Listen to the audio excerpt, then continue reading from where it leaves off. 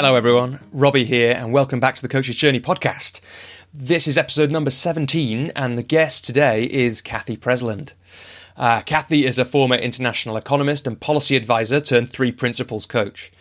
She spent over 20 years as an advisor to governments and international organisations around the world, including 7 years as a development economist in Southern Africa.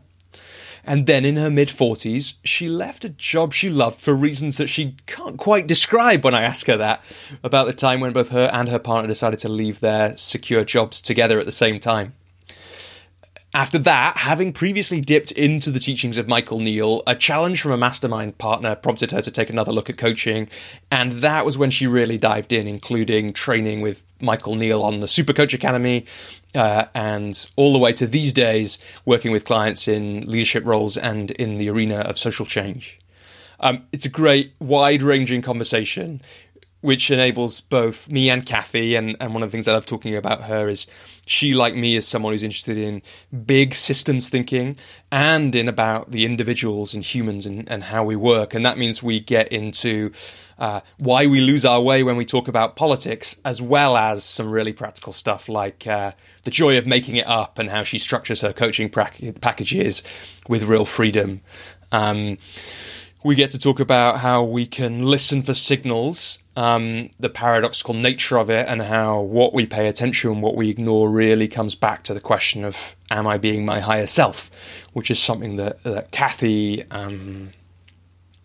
brings into this conversation, but people who know my work will know that one of the books that I'm working on, you can read some previews of that at robbieswalecoaching.com, is really about answering that question. And we also get into some of the things we get too attached to, including our lived experience, the personal nature of creation, and the god of intellect, which many of us worship. We get into why Cathy often starts her work with a 3-day intensive and the advantages of that. But we also get into some absolute classic bits of conversation, including which way the forks go in the dishwasher and why that can be really important in relationships, and the simplicity at the heart of parenting and how it's really just about pouring love on the child. We get to indulge our various musings in this conversation. It's great for me. I get to bring in some of my favourite thinkers and writers on kind of politics, on how the world works, like Jonathan Haidt and Jordan Hall. And I think this is interesting because there's an insight that coaching can give us, and the way we think about our conversations can give us into the way that the cultural conversation works. And it's really nice that we touch in on that. We spend quite a lot of the conversation talking about something which we give different names to, and Cathy at the end says beautifully that in some ways it's the most important conversation, but it's not about the specific words. So when we're talking about sovereignty or love or the higher self or attunement, really what we're touching into is this magic power we have when we're in total presence in our coaching about how we know what to say and what to do, but also how we as humans can live life. How do we know when things are going off the rails, and how do we know when we are being our best skillful self? And for those who want the really practical stuff about coaching, it's worth saying we touch on that as we go, but we really get into it in the last 50 minutes or so of the call. So if you're just here for how Cathy's coaching practice works, feel free to skip straight there. Before that, though, there's plenty of stuff. There's things about coronavirus, and of course, this was recorded. We get into when this was recorded, but it's coming out a few months after it was recorded. That's all left in, partly because that's how I work on this podcast, and partly because it's important to have that snapshot in time, and it'll help us as we move on and as the coronavirus situation develops. For those who are interested in more about the three principles and haven't listened yet, episode 16 with Jamie Smart. Jamie's work is also based on those ideas. In both those conversations, we both get into some of what that means, but also, and at the end of this conversation, Cathy does it beautifully, gets us some pointers about if you want to learn more about what that means and where to go to. I'm far from an expert, but we get some of that expertise from Cathy in this conversation and Jamie in the previous one, which, as you'll hear in this conversation, Jamie's one was recorded after, but was released before. And then the only other thing to say before we dive in is for those who are interested, who enjoyed the episode with Marsha Reynolds, which was released a few months ago, the coaching program that she mentioned in the in that episode about taking the learnings from her decades of experience and throwing them out into the world, in both in the book, Coach the Person, Not the Problem, and then in this program, Breakthrough Coaching. That program is now launched, and when this podcast comes out, I'm pretty sure the early bird offer is still on. So if you're interested in that, I'll put a link to that in the show notes or at thecoachesjourney.com on the episode page for that episode and this one. But without further ado, I'm really excited to let you into this episode of the Coach's Journey podcast with Cathy Presland.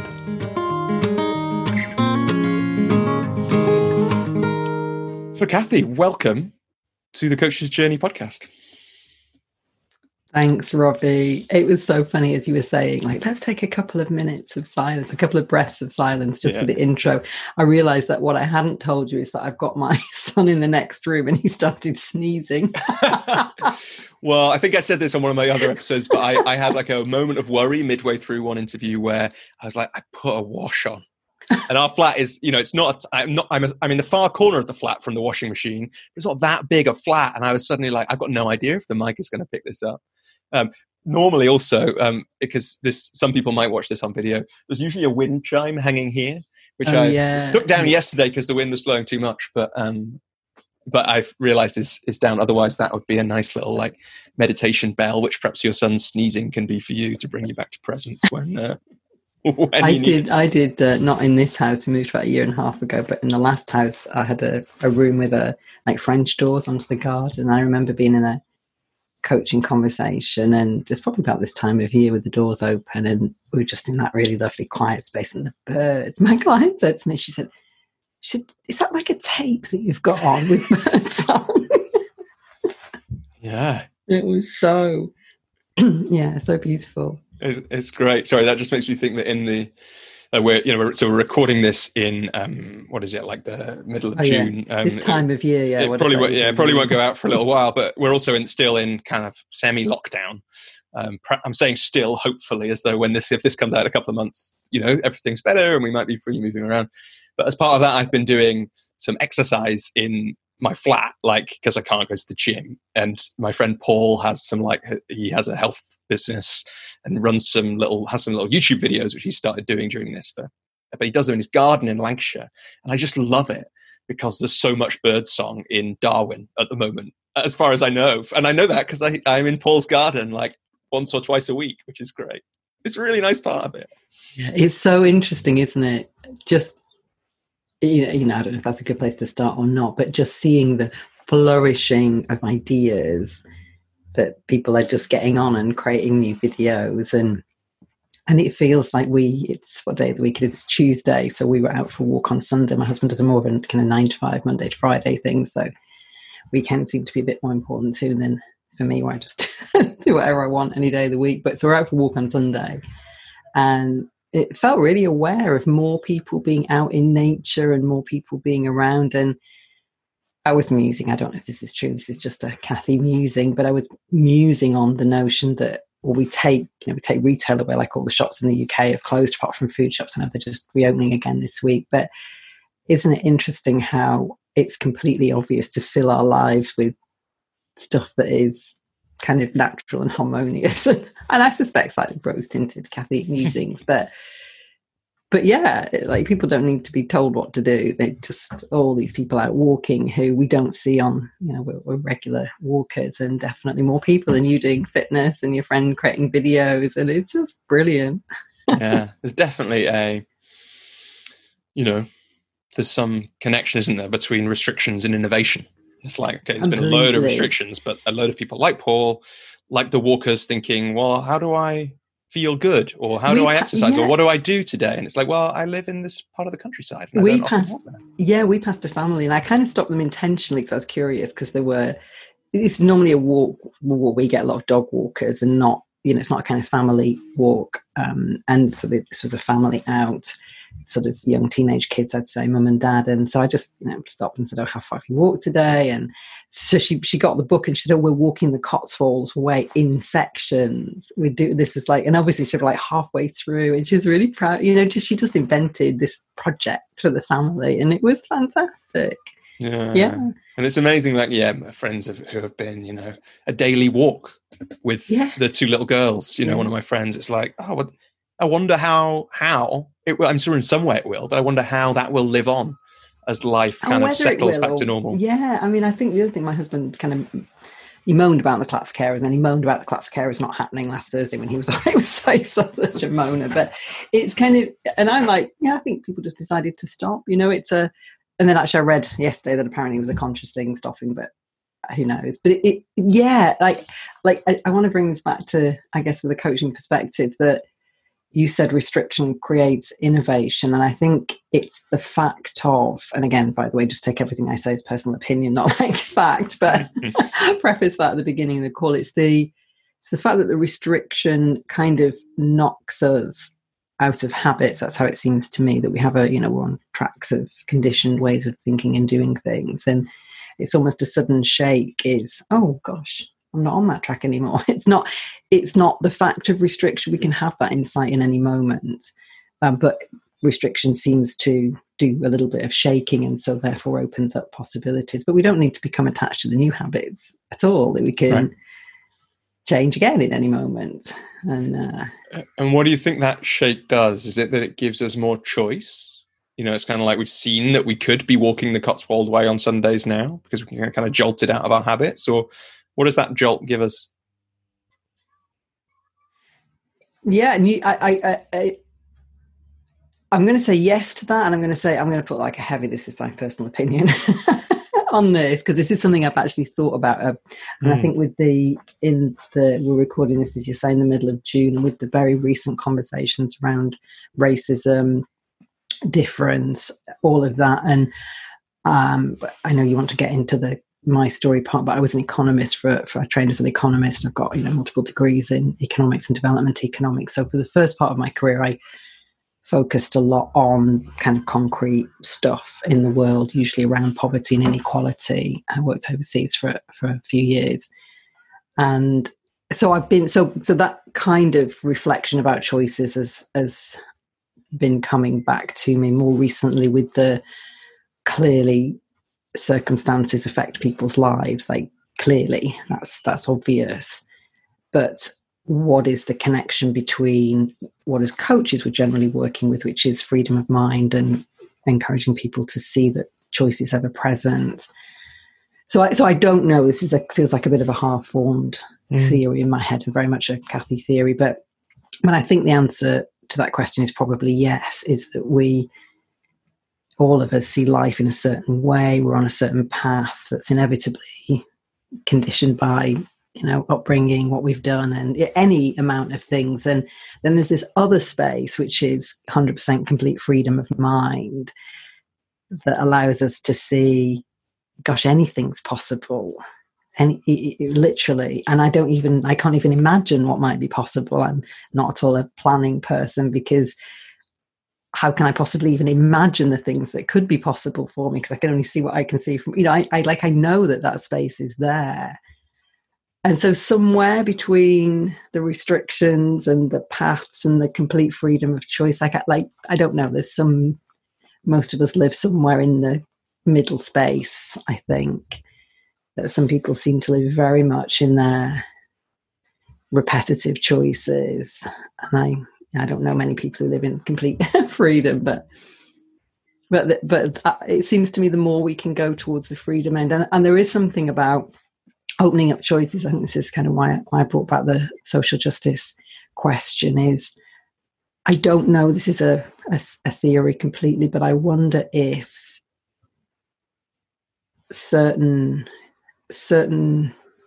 ways that we live in the world, where we live and how we live, kind of opens up a set of choices, because they're the choices of the people around us and the ancestors. That's how we have lived.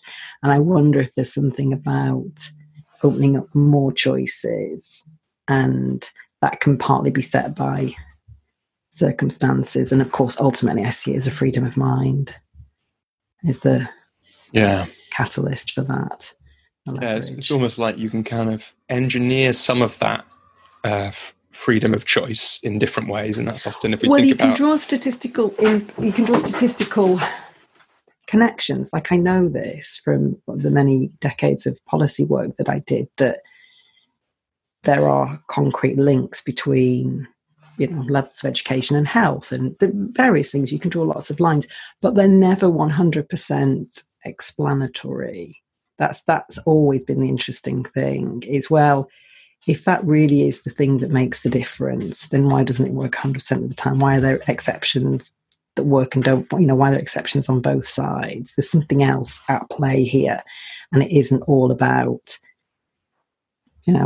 lesson plans in school or housing. And given that, we all know that this sort of happiness, or whatever it is, that we all seem to be seeking, this state of mind where we feel life has got meaning, we all know that that doesn't depend on how much money we've got in the bank, or we think it does, but we know that it doesn't when we really look at our own life experiences.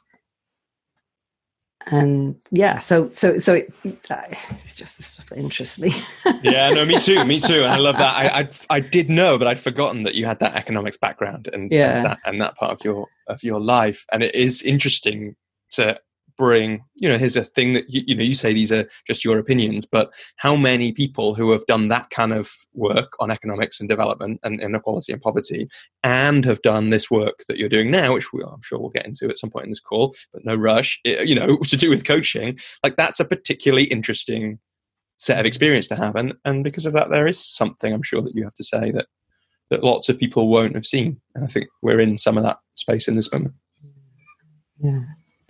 And yeah, for what it's worth, I think that's it's a really important thing to think about if people are interested in changing the way people from different backgrounds are able to progress through life. Then comparing, not just thinking that fixing the one thing, that, like, not fixating on one thing, 'cause it's so complex, right? Is there anything a more perfect representation of a complex system than a human being? And raising I did some complexity theory training last year, and literally the example they give, complicated thing, rocket science. You can work out how to do it. Yes. You can predict how it'll work and know you'll get a rocket to the moon. Complex thing, raise a child. You've got no idea what is going to be a good child rearing choice until after it's done. And then some of them were great and some of them weren't. And things contributed, but the cause and effect is incredibly hard to draw. Yes, and I'm just going to say, you use the words complicated and complex, and I just wonder how many, I know what those mean, I just wonder whether you want to say what each of those means to draw out the difference in that theory. So it's worth just saying, if people are interested, there's a framework by a guy called Dave Snowden, that's how I came across it, called Cynefin, which is a Welsh word, which is hard to spell, so I'll put it in the show notes. And essentially that, as I understand it, I've kind of just done it, but complicated, you might be able to do this better than me, is something which you can predict in advance, essentially. It might be really hard to do, and most of us don't know how to do it, but it is possible. And that might be how to fix a car engine. I was going to say, how to get a rocket to the science looks like one of those things. But some people do understand how you get a rocket to the moon. Like, it is possible. Whereas complex, is something that you can't predict in advance. You can't predict causality in advance. You might be able to predict, I guess, things that contribute. I think the idea with complex, and this is a theory, so it's not something that I'm attached to, but I think that this guy talks about complexity as where you move one thing, it changes everything else in the system. Right. So it isn't like a calm where you move one thing and then it goes faster or slower, or whatever. And I would say, with the child example, I've got 2 children who are at various stages of growing up. Actually, I do feel like it's simple. So I didn't necessarily think that at first, but now, as they're older and we've been through the things we've been through as parents, I'm sure that most parents will go through with their kids' ups and downs and all the hopes and desires, I actually see how really flipping simple it is with children and with humans. Well, we have to go there then, Cathy, don't we? You have to drop this thing. You're gonna reveal the secret. You're gonna leave you like with that on that. Well, yeah, no, I can say more, because it comes back to the fact that we're all living lives, so we might put ourselves in this box as coaches. But for me, it's been one of the most interesting things I think I've seen around the 3 principles, which I know we're going to talk about, is that it just comes back to the amount of love that you pour on somebody. I can see you smiling, just in case we're on audio at some point. and that they just look so simple to me. It looks so simple, is that when my children have been through difficult things, and I may not go into a lot of detail, they don't like it when I talk about them, so it may feel as if I'm being a bit kind of opaque here, but it's just because, you know, I respect the fact, no, don't post pictures of me on social media, you know. Yeah, fair. All right, okay, I suppose it's your life. But when we've had some ups and downs with them, that we think there's this thing that we do, you know, we think there's this complicated system that we do these things, and we have to do things in a certain way. And I'm sure there are lots of parenting books and people that will tell you to talk to your child in a certain way, or do this or do that, or lock them in their room or don't lock them in their room, you know, all of the stuff that we get told. And actually, I think the only thing that works, or at least the root of where everything that works comes from, is just to pour as much love as you possibly can, and to look at that person, whether it's a child or a partner in a relationship or a client or a difficult colleague, you know, whatever, the person at the supermarket, and just, empty your mind and shower them with metaphorical love. It's real love, but obviously not like literally pouring glitter on them. But and then things will turn out the way they turn out. Yeah, I was once on a call with some kind of coaches who were just starting on their journeys, and one of them just kind of paused and said, do you ever just, like, don't you just get on the call with your clients and just love them? It was a really beautiful moment. It was kind of clearly, it's, you know, it's completely stuck with me. And it, you know, it's like, oh, you know, she's going to be all right in this work. Yeah. You know? If she's got that down. Let's bring it a bit to coaching, Cathy, but of course, free in these conversations to go wherever it goes, but we're starting to move in that direction. You told us a little bit about what happened before you moved into this work. How did you first come across coaching?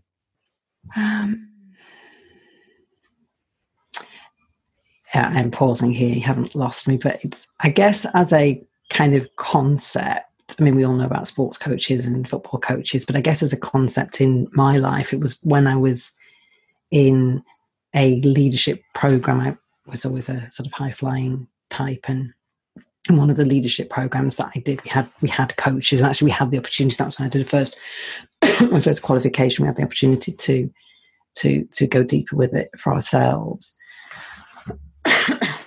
Yes, I've got a bit of a cough today. I was out last night on the my neighbour invited me to go kayaking, and I think I got a bit much sun and too many insects flying around on the river. But what river is it? Where you're in the Cotswolds?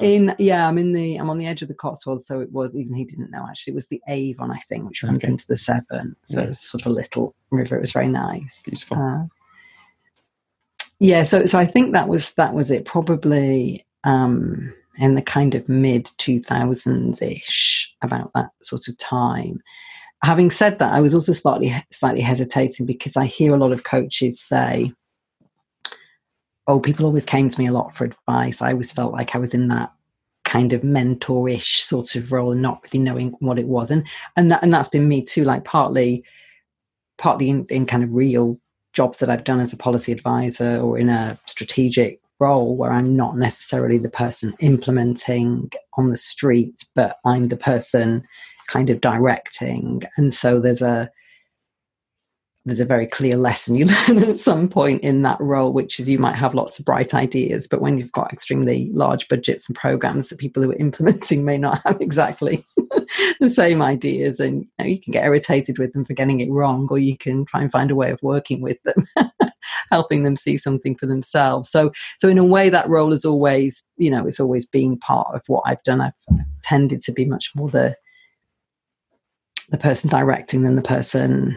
running around doing the things. But I think actually the word coaching, and my first experience of having a coach, was in that leadership program, and it was a mixed experience, to be honest. I thought the coaches were a bit mediocre, kind of. I could see there was something there, but it didn't feel like it was as helpful as conversations with my line manager. That's to be completely truthful about it. It was okay, I can see there's something, but I'm not quite sure what it is. Yeah, and so what then how did it come back into your life, or how did it come back in a way that gradually did become more, there's something here and I want a bit more of it? I think again, over time, I was very, and about that time as I started to get into more senior roles, and so I did well, less and less, didn't do a lot of technical economics, but I was in more of, kind of traditional leadership role, directing people rather than directing content. I became much more interested in this question of what it is that creates change in people, which is it's a question we've alluded to with the overlap between circumstances and state of mind. And it was that. It's what is it I can do in my position here with all of the stakeholders and the people that I work with, including politicians. I was working very closely with politicians at that time. What is the thing that is helpful? And sometimes it's about the information and the quality of the information. My husband's a statistician, and we have these kinds of conversations a lot, and he's very attached to the quality of his data and the argument and the strength of the science. And yeah, you're nodding that you can empathize with that, like that too. But what is the piece that makes somebody open to the argument, or what is the piece in the argument that makes them change? And I observe particularly, I think, in the work when I was working more directly with politicians, is that I could spend months on these huge pieces of work, or I could send a sort of throwaway remark in an email, and that sometimes would be the thing that got picked up, and oh my gosh, you're such a genius, and this is like brilliant. It's like, I just like was a throwaway remark in an email, and nothing at all to do with my brilliance, by the way. But yeah, just like those kinds of questions. And what is it about engaging staff at work, and why are some people just objectionable all the time? Why be so exhausting to be? Just all of those questions about human nature and how we engage in a work situation. That was front of my mind, and so I think that's how I eventually came on a path to, okay, well, maybe executive coaching is this like thing that seemed to be the thing that was in front of me, and went on that route and had a look at their models and their ways of doing things. And, as you do, you kind of dip in and dip out. And I think from that moment of seeing that there was this thing called coaching, it felt like there was something to it, but I hadn't found the thing. It still felt like there was a superficiality to it. And it's taken a long time, many offshoots and dead ends to suddenly think, okay, now I get it. And so you said that the first view was sometime, the first spot of this thing, coaching as we mean it, as most of us would talk about it, was in the mid 2000s. And so as this shift was happening, as you were kind of seeing something here about changing people's minds, about changing people, about how cultures happen and why some people are really, really annoying in a work environment. Nobody that I work with directly, by the way, I'll just say that. If anybody's listening. Good save. I have worked with some annoying people. If any of them are listening, I'm sure it wasn't you. And so what were you kind of picking up? So it's like there was some kind of slightly shallow coaching stuff, but what was the good stuff over those next few years that kind of caught your eye or your ear? Or the good stuff was about understanding people. Actually, I should probably say that's kind of coming back to me now. I've got terrible memory, but I got very fascinated with the kind of the profiling direction. So personality tests, strengths finders, all of that kind of set of things. It looked to me like there was something. Actually, it's interesting.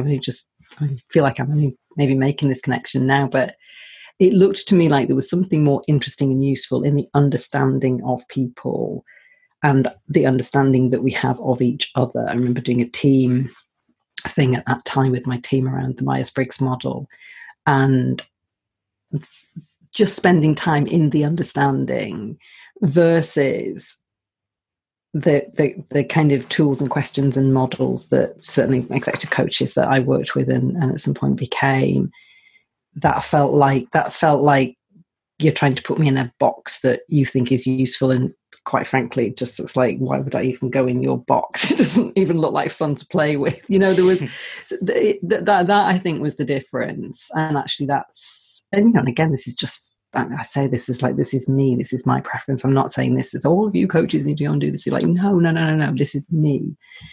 And I think that's something that I found really true in the way that the principles is taught and that we implement as coaches and as all sorts of practitioners, is that it comes back to a fundamental understanding, and we're not trying to change or direct or really do anything, but that behavior comes from understanding and actions come from understanding. So the more that we can stay in that space, then everything else just becomes obvious to do or not do. And so coming back around to the kids and the clients and pouring love on them, that is an explanation of what's happening when we have less on our minds. That's how it seems to me. It isn't a doing. It isn't I'm going to clear my mind and do my 3-step love exercise. It isn't a doing. And doing, if it helps clear your mind, great. But it's an explanation of presence, complete presence. And maybe that's a nice place to go now. It feels like there's a lot of places we could jump off from what you've just said. But I think you're the first person on this I've had on the podcast who calls themselves a 3 principles coach. And it'd be probably really nice for people who haven't come across that, if you could just speak to that. First, perhaps how you came across it then. And was that the place where it finally felt like, you said you kind of, maybe I've got it now. It might have been that. I don't know. And then give people a bit of a sense of what that means. Yes. And I kind of say it slightly shorthand. I often don't say it. I can't remember whether I do or I don't say it on my website. It's not like in a job description. I call it transformative coaching or leadership coaching or something that, is more likely for people to have heard of. So in a way, I'm using it as a shorthand because you know what I mean. And we sort of touched on it in our exchange of emails. So it was part of the journey. I went through this kind of up and down and lots of offshoots and what am I even really doing in this thing since I left work. And it was about, I'm kind of trying to remember now, about 2013, I think. So, a little while in the weeds, as they say. And I still had this sense of something in coaching, but I just still felt like I hadn't quite landed. And I'd been on Michael Neal's email list for a long time, and some of you will know him, some of you won't. If you do, great. If you don't, just go and Google him. He's all over the place. And he had come into the principles in around 2010, I think, maybe slightly early, which I didn't know. I had no awareness. I was vaguely on this guy's email list, and he did something. I think I did I had got a 3-day workshop or one of those, one of these things that he'd done, and called Coaching from the Inside Out. I think it was the first time he did it. And I thought, coaching, that's what I need. I need to, let me get a handle on this thing called coaching. And the first time I listened to it, it felt like being at somebody's dinner party when they're all talking about their best friends and you're not out of place, but you just kind of, okay, you guys sound like you're having a good time, but I don't really know what you're talking about. It felt like that. And I thought, okay. So I put the thing away. And then about a year later, I had come around again. Actually, I was in a mastermind. And again, this is it's amazing what stuff comes back to you when you get asked questions. I was in this mastermind. I think it was about then, or was it a bit later? Timelines. I'm a bit hazy with timelines. And again, I was feeling like I just hadn't quite landed on the thing. And one of the guys said to me, I can't now remember the exact words, but they basically said, "You look like you're kind of faffing around a bit, Cathy. What the hell are you doing?" It was that kind of a question. Were you faffing around? Oh yeah, completely. Like I didn't, of course. Actually, maybe if you could just what was happening? Like you said, I think you said you'd left work. Oh yeah, I left work way back in 2009, 2010. And at that point, why did you leave work? Well, why did I leave work? I got to that point. So what, about 10 years ago. So I was in my early mid 40s, and I got to a point where I thought, gosh, I really loved my job, and I thought I can stay in this job for the next 20 years. People did. That's what they did. They stayed in their jobs, then they retired. And were you working for the government? I was working for the government. Yeah, I was working for the UK government, and or I can not work for the government. I can go do something else. and we actually both left. Both my husband and I left work at the same. We were crazy. Actually, I don't know what we were thinking. We just thought, oh, let's just like leave. What do you think? Because this is interesting, right? Especially because we've been talking about seeing possibilities and freedom of mind to do something that's unexpected to a lot of people. So what do you think it was that had the two of you in that place just going, yeah, let's just leave? Well, I can see a bit more of a path for him because he had been doing a little bit of consultancy, a very, very small amount. And I think he'd been wanting to leave to build his consultancy career for a little while. And I had been discouraging towards that because he massively over dedicates the amount of time. So he'll say, I'll do this 2-week contract, and then he'll spend like 6 months doing this. He's that sort of, that's just like who he is. And so in my mind, I'm thinking he's going to make a really bad self-employed consultant because he's never going to have enough contracts to pay the bills because he spends too much time on his, how wrong we can be. It's so funny how we make up things about people. And so I've been slightly discouraging. And then at some point, I think it's just like, oh, well, fuck it. I actually don't know. I mean, I could probably make up something now. But back then, I can't even remember what it was. And there was something about, not being in a 9-to-5 and having more time around. The kids were not tiny. They were, one was born in 94, one was born in 2000. So, the youngest would have been approaching 10. They weren't tiny kids, they were sort of medium to larger sized children. Yeah, I don't know. It was just a moment of craziness. And I've overheard him on conversations talking to people saying, oh, he must have been mad. Yeah. And I think our friends probably did think we were mad. And isn't it interesting how things work out, actually? That's another huge lesson looking back over that time, is that we think, and I see a lot of people thinking this going into any kind of self-employment, we make up a lot of stuff around money, around what we need to live, what we need to do, where money needs to come from. And it just often doesn't work out like that. And it's so much easier to be free around that than it is to commit ourselves to a particular path. And I kind of say that because I see a lot of people, and I'm sure you've got coaches listening to this who are moving into or already into their own business or working as an associate or a consultant, or, a lot of us are in very small operations, making up what that means around their status and their income and how the business has to look in order for them to do what they do. And this was a much newer revelation to me, by the way, but in the last couple of years, I just feel like I've completely uncoupled those things. It's so bizarre, Robbie.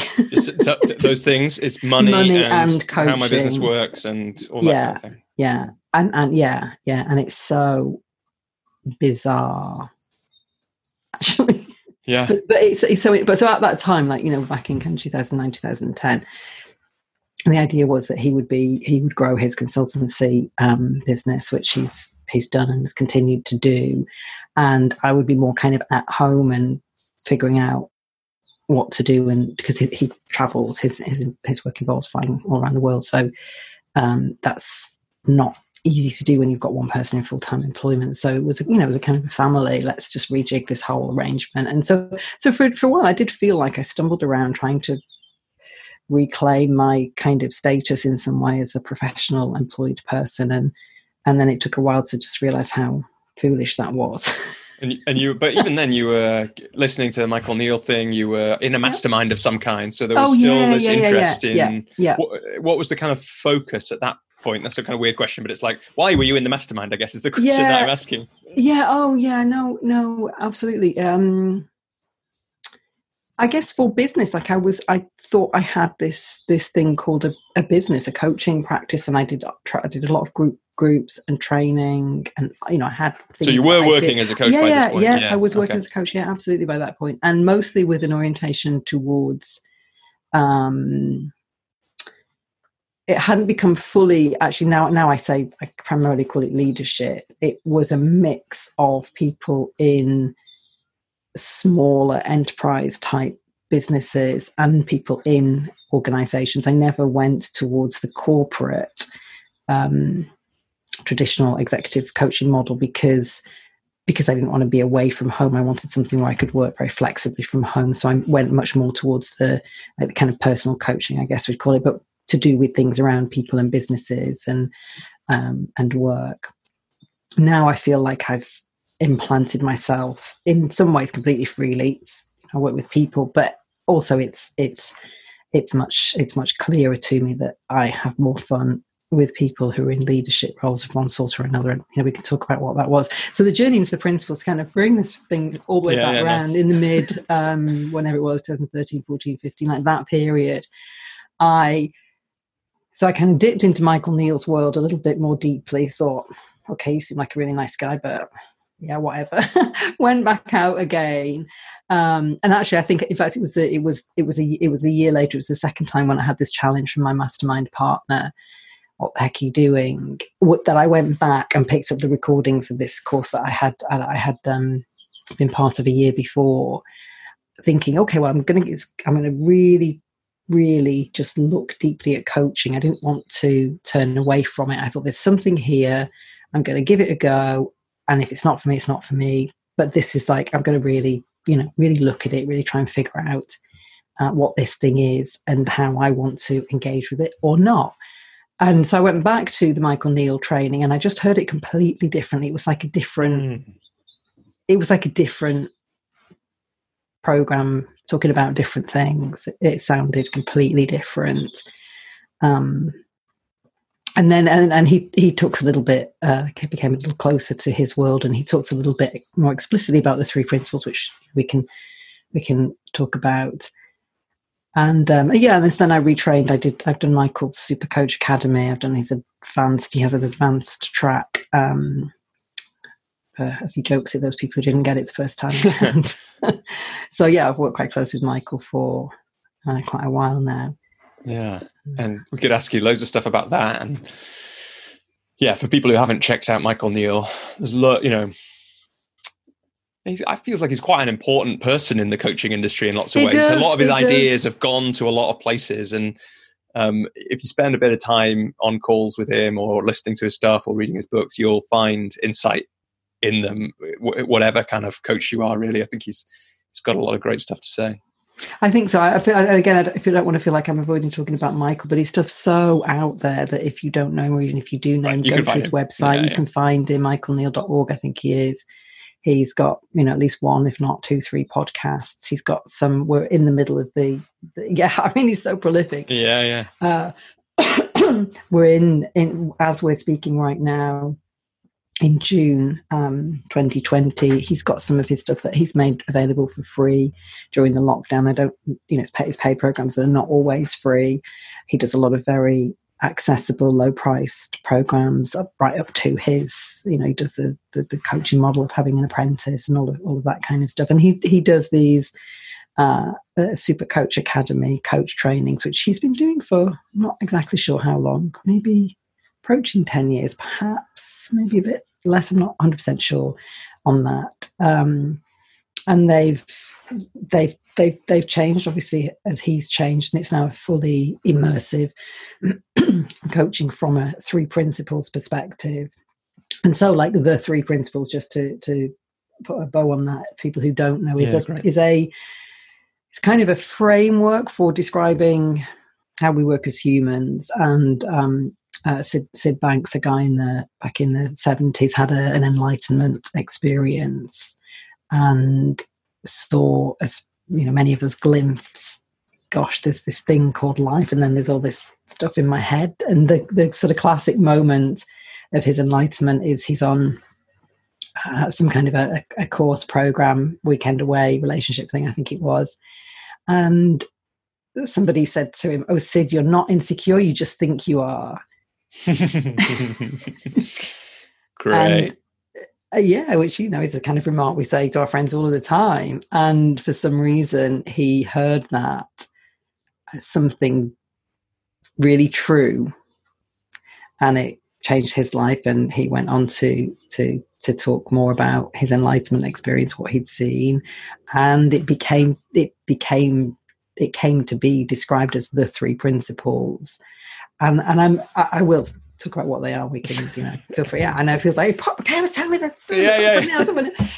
But again, I want to preface this by saying, like, this is a framework for describing what just looks like how we operate as humans. And it looks as real to me as other frameworks and other ways of seeing the same thing. So this isn't kind of a teaching. This is just, if we've got a Rubik's Cube, this is like saying, this is an orange side on the. It's what we're describing is the Rubik's Cube. We're describing this thing called how humans work, and it's a very, very straightforward framework of saying that there is an underlying intelligence to life. There's so much that's in the subconscious that we, and especially I think in the West, Robbie, we're so attached to this, like, worshipping the god of the intellect. My brain, I have to be able to, this sort of scientific method that my husband is so proud of, and all of these things. And it's given us lots of things. And to me there's a big and the and comes before that. What is it that even directs? My friend was telling me about somebody she knew wanted to go on a mission to Mars or something, and I think, gosh, that would just never enter my head to go on a mission to Mars. But there you go, there are people going on, and like, isn't that amazing? And so for me, that this, this expression of the innate intelligence in all of us is the fact that we have this incredible creative pull and desire, and we just want to do things and make sense of things, and like, that's part of having this huge, how could we describe or explain or model what that is? It's just, to me, it's just there, and I know it, and it's bigger than my brain. So there's that, and that we have a human experience, we have a lived experience, and that we live it because we are conscious beings. Consciousness is not a word only associated with principles, but in any sense of it, whether in the neuroscience sense of consciousness or the very spiritual tradition sense of consciousness, we have an awareness of, like, I'm looking out of my window and looking at the day and looking at you, and I have an awareness, and I have a lived experience, and my lived experience comes through my awareness.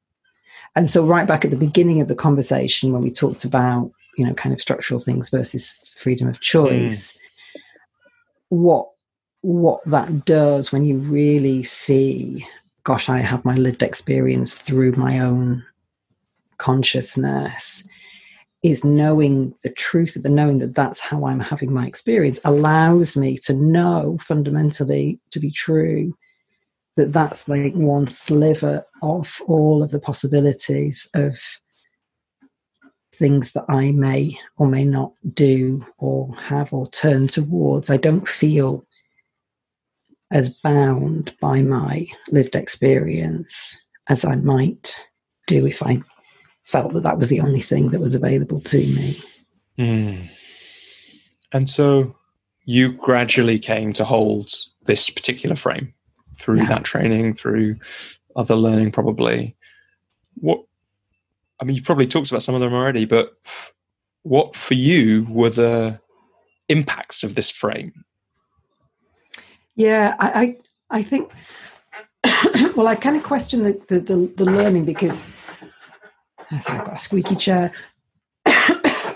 One of the things I think,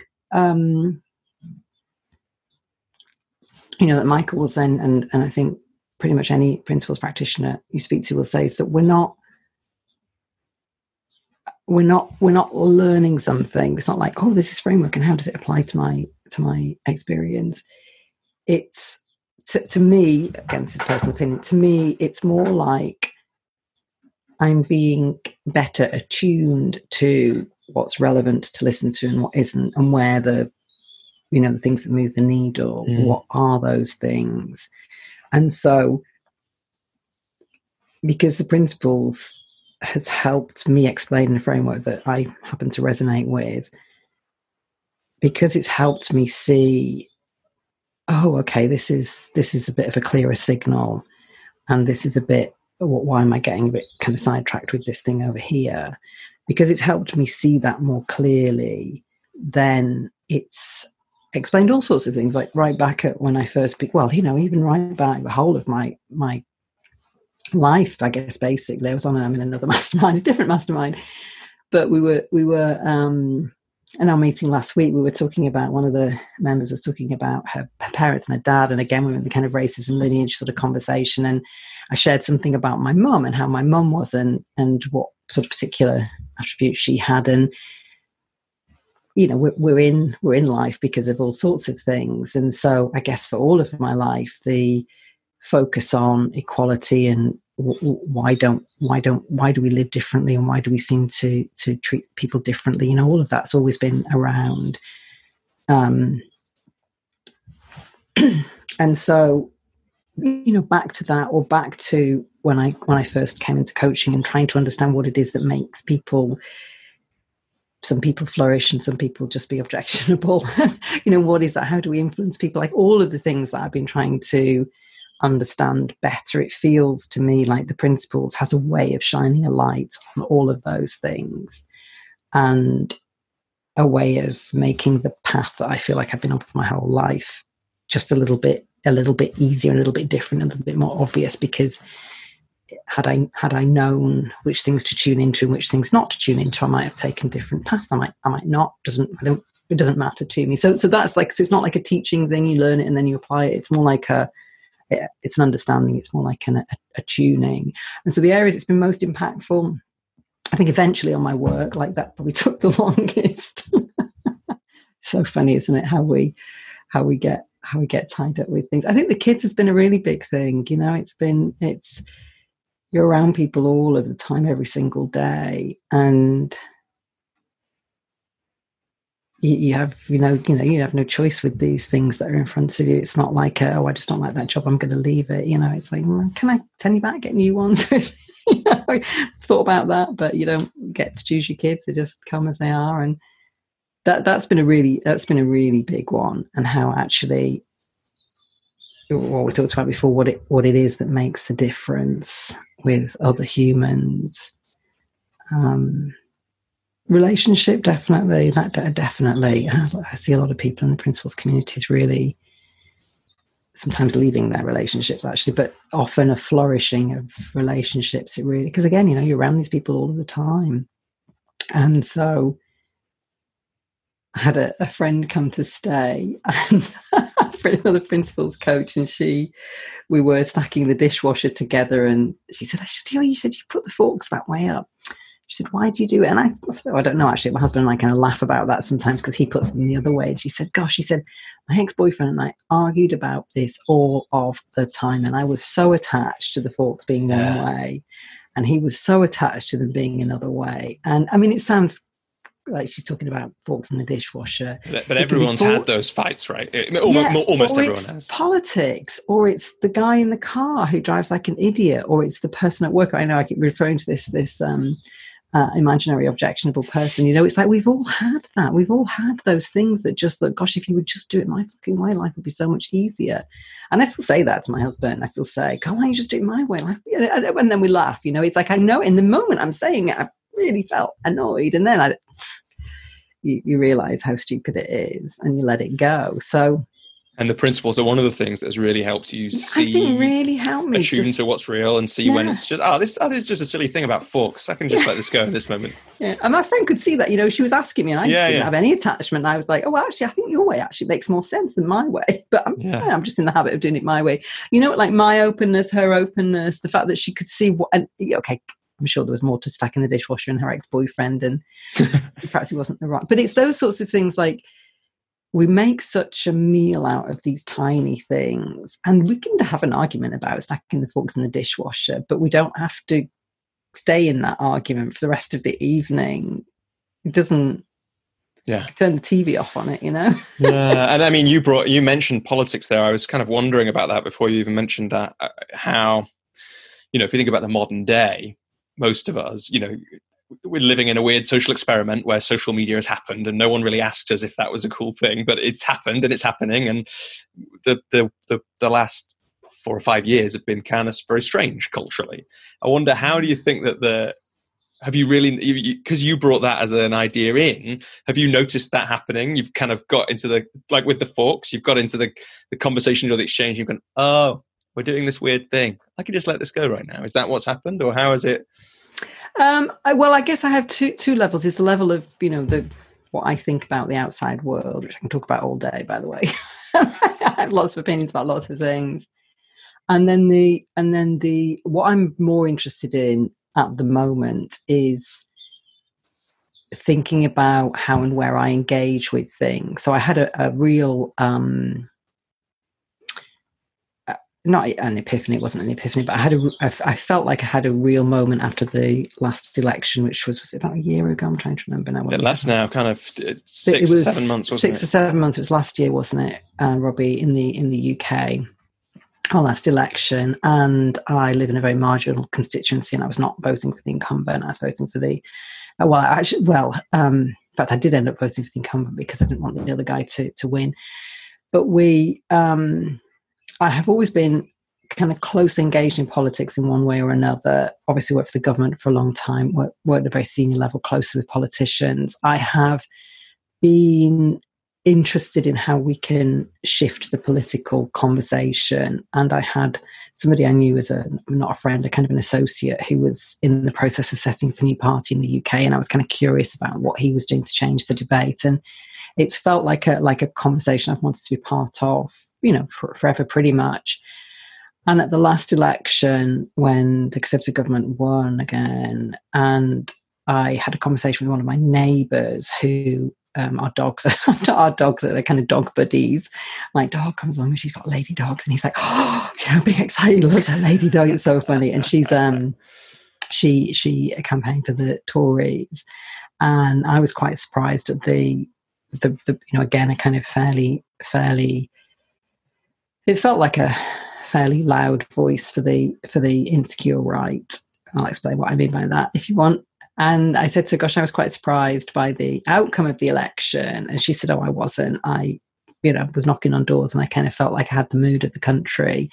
And there was a moment where I thought, yeah, there's like all these people out there and all this like thing I have an opinion about. And I could understand what she was saying, and I felt like I had a much deeper compassion in that moment for people who were voting Conservative, people who voted Brexit. And I could kind of see more clearly where that was potentially coming from. And I just thought I want to step back from this thing that looks like, politics to me, and bring everything down to a much smaller scale. So I don't look for, and what that looked like before was that I might go and speak to groups, or I might do trainings, or I might do things that were oriented for people who were either part of politics or engaged more actively in the political debate than me, worked with a politician directly, things like that. I thought, okay, this feels like something I'm getting a new understanding of, and I want to step back from that. And so what I'm curious about now, I haven't arrived at anything, but what I'm curious about now is, where are the things that I'm engaging, and what is it that's really shifting? And what if it wasn't changing politics, this thing, what if there was not this thing out there, but there was something else about love and compassion and consciousness, and there was something else at a more human level. And that sounds probably very vague, because it's vague in my mind.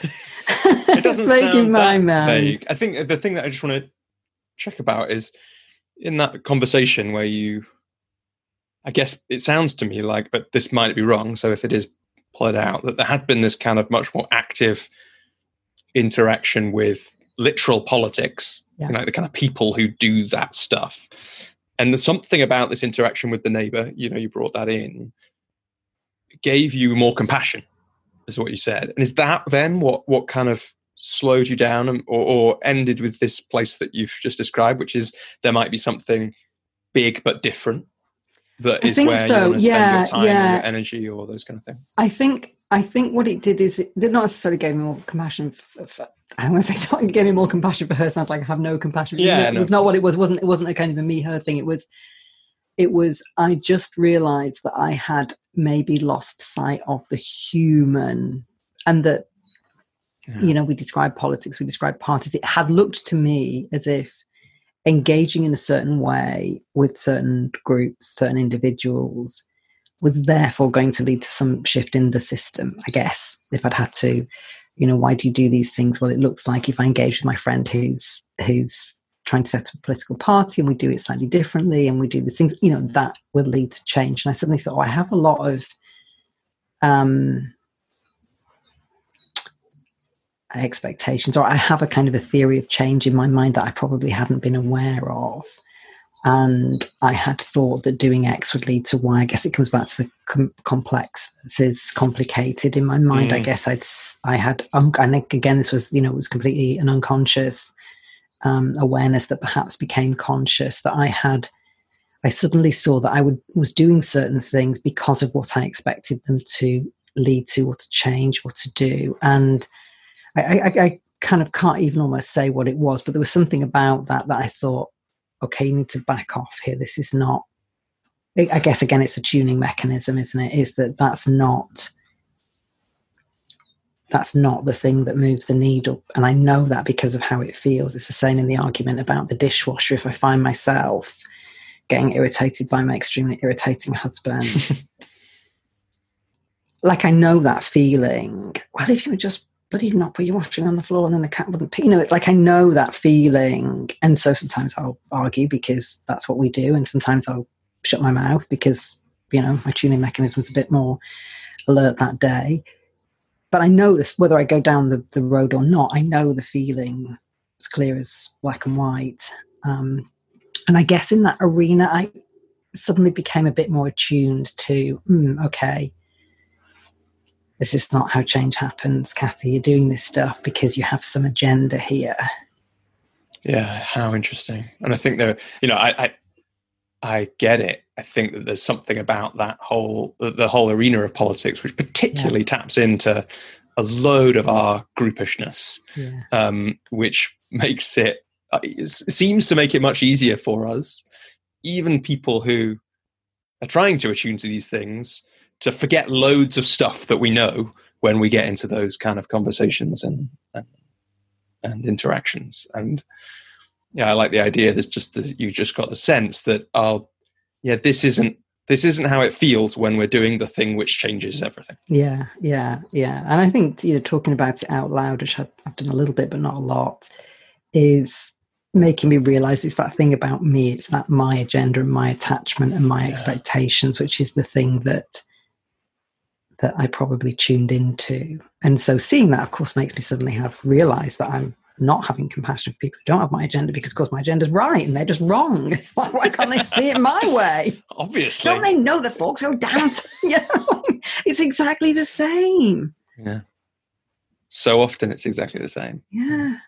100% of the time. That's exactly only always. Exactly. Yeah. Always.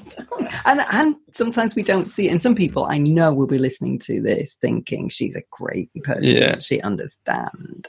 Yeah. Yeah. Well, that's just how I see the world. And I understand that's not how you see the world. And that's fine too. Absolutely. Cathy, there's so many places we could go from here. What would make it fun for you? Fun is a good... Well, there's a couple of things. There's some little hanging threads. The truth is, what we've just been talking about makes it fun for me in some ways, because I think that whole conversation is absolutely fascinating. And some of my favourite learning in the last few years has been to understand how, if we think about the how do people work question, which is also partly how I came to this. Yeah, I was going to say, why don't you share that with me? Because it feels like a lot like I've been talking, which I could do all day, but I'm really curious. I know you've got at the back of your mind, this is for coaches, and I've got this thing that they like to. But why don't you put that on? We also said off air, didn't we? My intention for these conversations is to have a conversation, a bit like we've been saying. One of the things I learned after one of these early episodes was, the more I worry, this is not quite, maybe this is true, I don't know, I'm going to say it anyway. The more I worry about whether it's a good interview, and if we're doing exactly the things we should be doing, the less good a conversation and interview and podcast it is, and that the game is about presence and effortlessness and all those things.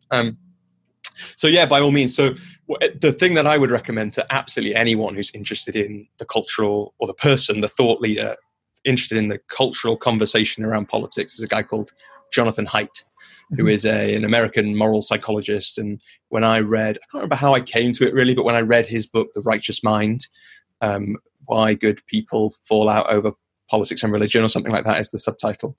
That just really, it's quite a long book. He's a great writer, one of my favorite nonfiction writers. He's got a book about happiness as well, which is really worth checking out. And one more recently, which feels very relevant. Again, he's based in America, but his third book is The Coddling of the American Mind, which is his take really on what he saw as worrying trends on campus. Which may my even now student son started on that topic. Oh my god! Right, which may you're the now be second person to mention. I know Jonathan Haidt, and I haven't read any of his books, but you're the second person to mention The Righteous Mind to me. So I'm going to write that down because I haven't read it, and I know a little bit of what he talks about. And I think with many of these things that he's pointing in the same direction as I would point out from a principles language, which is that we get attached to these, the awareness we're having of what looks true to us in the moment, and so we continue to fight for it. Yeah, to the bitter end. The kind of most beautiful bit of quote, I'm not going to get it quite right, from The Righteous Mind is something like, morality binds and blinds. It binds us into groups that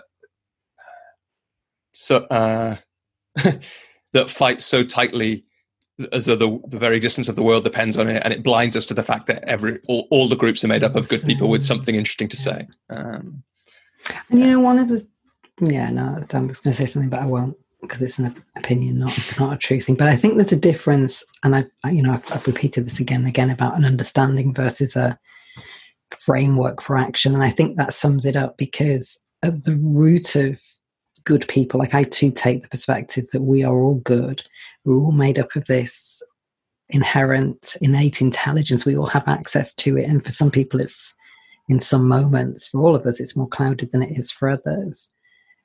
And so often we turn that into an identity or a political affiliation, or we turn that, a job. Everybody who's on the search for their life purpose, like we turn it into, I know this feeling is here, what can I turn it into, which is going to deepen and strengthen it? And we turn it, and again, for innocence, like me too, we turn it into this thing. And then the thing, we become so attached to the thing, the path, that we're blinded to where it came from. And so we lose that responsiveness and the ability that we just made up, this thing called universities, like before we talk about what we do and don't do on campus, like who made this thing up? We evolved this system of doing things. We can unevolve it in any moment. And we lose that where it came from, and the fact that we've all got it and we share it. And for me, that's the moving the needle piece, is not so much in the detail of what rules and regulations we have around being on campus together, but the fact that if we see the goodness in all of us, and we're able to see that we have opinions and differences, and play with those rather than being attached to those. And somebody somewhere will write down a set of rules and we'll say, yeah, sure, well, let's live with these for a while until we decide to change them. Let's go off, and so we can be on campus rather than just sitting around under a tree talking about being on campus. Right. And what a difference that is between, at least how it looks from the outside, how some of these things happen. So what else have you seen about human nature? Sorry, I'm no, go on.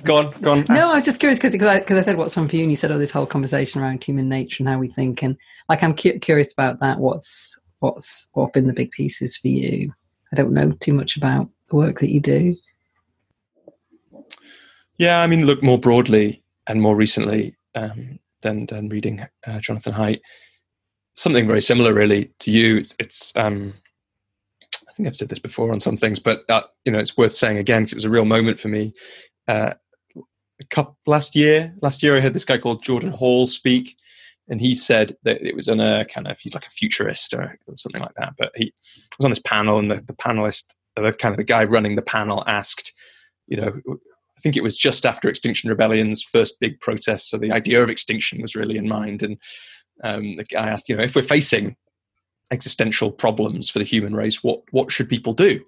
Or how do we get through it? And some of them gave really great answers, kind of really, what I thought were really clever answers. It's like some really clever people who have thought about this a lot, saying, here's a way that we can, try and get through the environmental stuff, or whatever it was that they were particularly most worried about. And Jordan Hall, it felt like, said something, it was in a slightly different thought, and it felt complexity fit for me was one of the things about it. But he said, well, I've been thinking about this for a long time, and I've come up with an answer. I've been thinking about this for a decade. Would you like to hear what I've come up with? It's like, yes, please. I would like to hear it's going to be really clever. If you tell us, yeah, I know, so we can do it. The anticipation. And he said, well, we can work out what is the unique mix of gifts and talents that we have, and really get a good understanding of that. Because the aim would be, if there's a real challenge facing us, how do we make the biggest contribution we can, do our best? And we do that by understanding the unique mix of skills we have, the experience we have, and how that places us to make an impact in the world, and then use that. But then we also need to do the work to what he calls be sovereign of ourselves, which I think is what you're speaking to, right? With the attunement. I think it's exactly the same thing. So that in every moment we're being as skillful as we can. And we can know as best we can that we're not making things worse with the way that we apply ourselves to the world, and we're making things better, because in complexity, we might be pushing at one thing, thinking it is absolutely doing it with the absolute best of intentions, but we can only know we're making things better, or be as sure as we can be, if we are as attuned to that thing that you've been talking about as we possibly can. So that idea has had an impact on me, and in different ways. Partly the reason it had the impact is because it was, as often these ideas do, it was expressing something that I could already kind of feel, and it was like, yes, that is what I wish I'd been able to say myself, and now I can. It's a resonance, isn't it? It's a resonance. I often talk about this with clients, is that it's the achievement, I guess, is that he's saying something which amplified something that you probably weren't completely aware of in you, at least. Absolutely. So it's not his idea, it's the right. And I think a Michael Neal thing that I like when you say it's not his idea. I think it was Michael Neal, or maybe he just repeating someone else said, there's no new wisdom in the world. We're all just sharing the same wisdom, but we can do it with our own 5% flavor. And I happen to like his 5% flavor, but it's absolutely the wisdom that was. Michael talks about that a lot. The fact that we're all speaking from this innate intelligence, which most principles practitioners will say it's universal intelligence, more in the direction of a kind of spiritual understanding. And I also hear people talking about, right brain, left brain neuroscience, and I think they're actually talking about the exact same thing. So however it looks for you, this, iceberg in your brain, or this universal innate intelligence, I don't know what it is. So pick. And he talks about that, and in my flavor. And Michael uses that a lot. And you have some people and you like their flavor more than somebody else's flavor, and just go with the people whose flavor you like.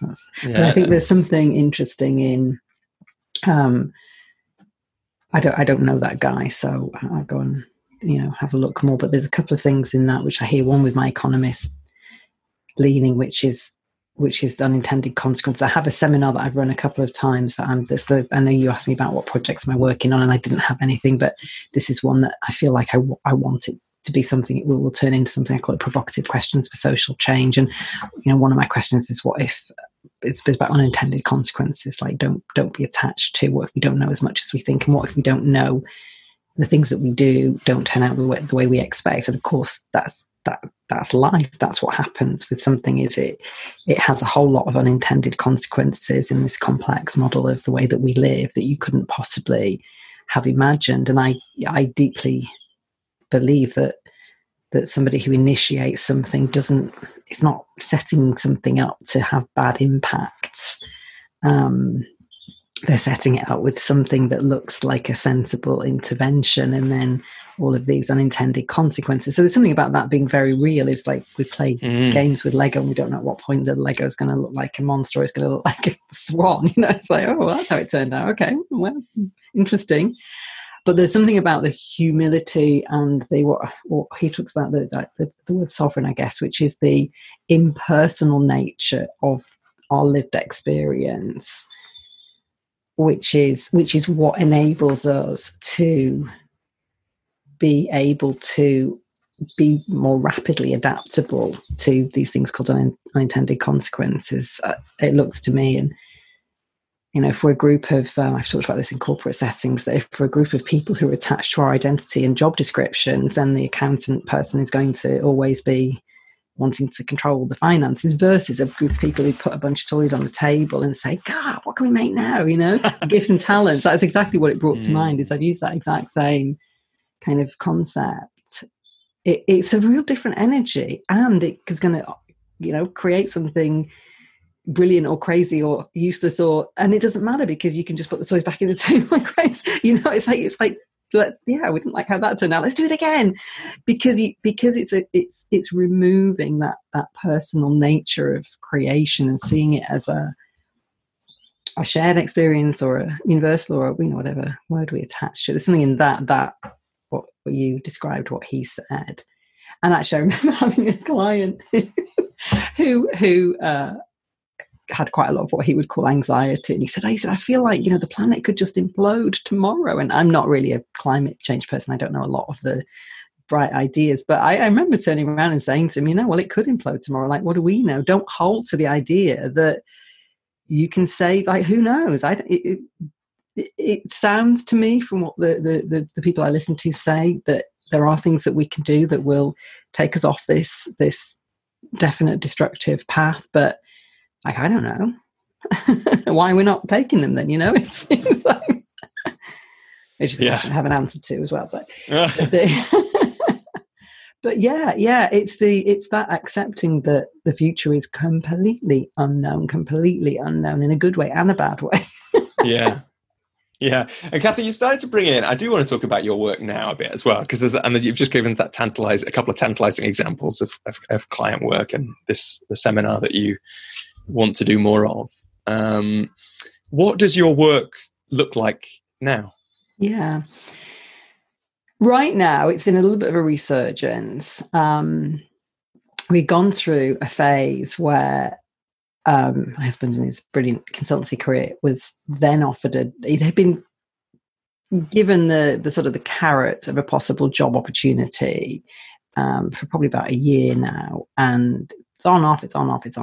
And then it suddenly became a lot more definite last year, and then it was on. And it involved a move to another part of the world. And then, of course, the next thing we're in Corona, and then it's off again. So it's been so funny, the kind of living in uncertainty and having plans and not having plans. There's a lot of humor around that. And so it felt as if the kind of the business side of what I did, the coaching the clients, it felt like I stepped back from actively looking for new clients. And usually what that means is that I get a very small dribble of one or two people asking to work with me, but I'm not doing anything actively to so that's how it's been for the last sort of year, maybe 2 years. And then recently what I've noticed is now we're in what clearly is an unknown, completely unstable situation of Corona. It suddenly feels like things are a bit different for me, because we're not going to be moving to the side of the world in the next 2 weeks, and probably not in the next 6 months. So it's interesting how, again, it wasn't our conscious decision. It's interesting how we notice ourselves doing certain things. And I noticed myself changing the coaching packages on my website completely. And I thought, well, that's really interesting. And then the next thing, actually, I'd had an inquiry from somebody. That was what kicked. And I thought, well, gosh, I don't have anything to say to that person. Let me just make something up. So, I made something up. Oh, these coaching packages. I'm so proud of myself. and then I'm being flippant, but that's how it works, Robbie. You know that. Wait, what's how it works? We just make it up. And how did you make it up in this case? What was because you've been coaching for quite a while. You must have played in lots of different ways. I've played in lots of different ways. And what I used to do is very much, I guess, traditional in the kind of circles that we move in, of having packages of 6 months or a year. That was pretty much how I worked with people. And I had it was quite a lot of time after I worked with Michael and became principals qualified. Not because of that, but just, because of what I saw and what I wanted to do with people, I started to do work that involves spending a lot more time with people. So I'd usually kick off a coaching engagement with 3 days-ish. It started as 1 day and then 2 days, and then I'd kind of settled on 3. And so that was kind of the model that I had. So you do 3 days with people? Yeah. Kind of intensive. Yeah. And then what would happen over the rest of the? Well, and then we just talk and then we kind of make it up as we go through the rest of the year. So with some clients, it looks like I had one client actually who had such massive insights during the first 3 days. We almost could have not spoken for the rest of the year, and it would have been, he'd have got out of it what he felt was, his money's worth and time's worth. And so we spoke over the rest of the year. And then I've had other clients where we've done that, and then we speak usually about every 2 weeks. And then it might vary. I might get to a point where I feel like, I want to spend another day with this person, or I want to spend another half day, or I just get a sense of I want to spend more or less time, or let's speak once a month, or whatever it is. And usually I'll finish it up with, again, something, let's do a half a day or something where we can meet face to face. And how did you? I mean, what I wanted to say was though actually that in the past, so that's been my model for a few years now, and so I hadn't consciously been aware, but it's almost like I put my business on hold. That's how it's felt with this potential move, and so this resurgence recently, I completely redesigned it, and I just put up a page it's probably 2 months ago now, where I decided not to do the intensive. I've got packages at the moment which just involve, starting off with weekly conversations an hour and all on. It was always pretty much online anyway, but now obviously completely online. And I might have somebody come along with an inquiry and decide to do something different. But so that's how it looks now. It looks like I work with people for 3, 6, or 12 months, and we speak on Zoom and.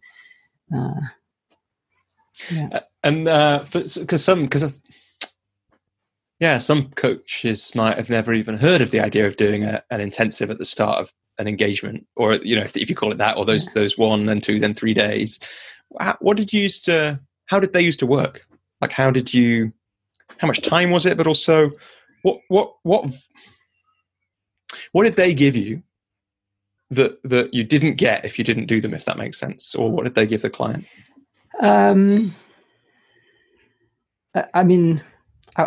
The answer that comes to mind is a year's worth of coaching in 3 days, but that's too flippant, really. It's too kind of it's an answer and it's kind of not an answer.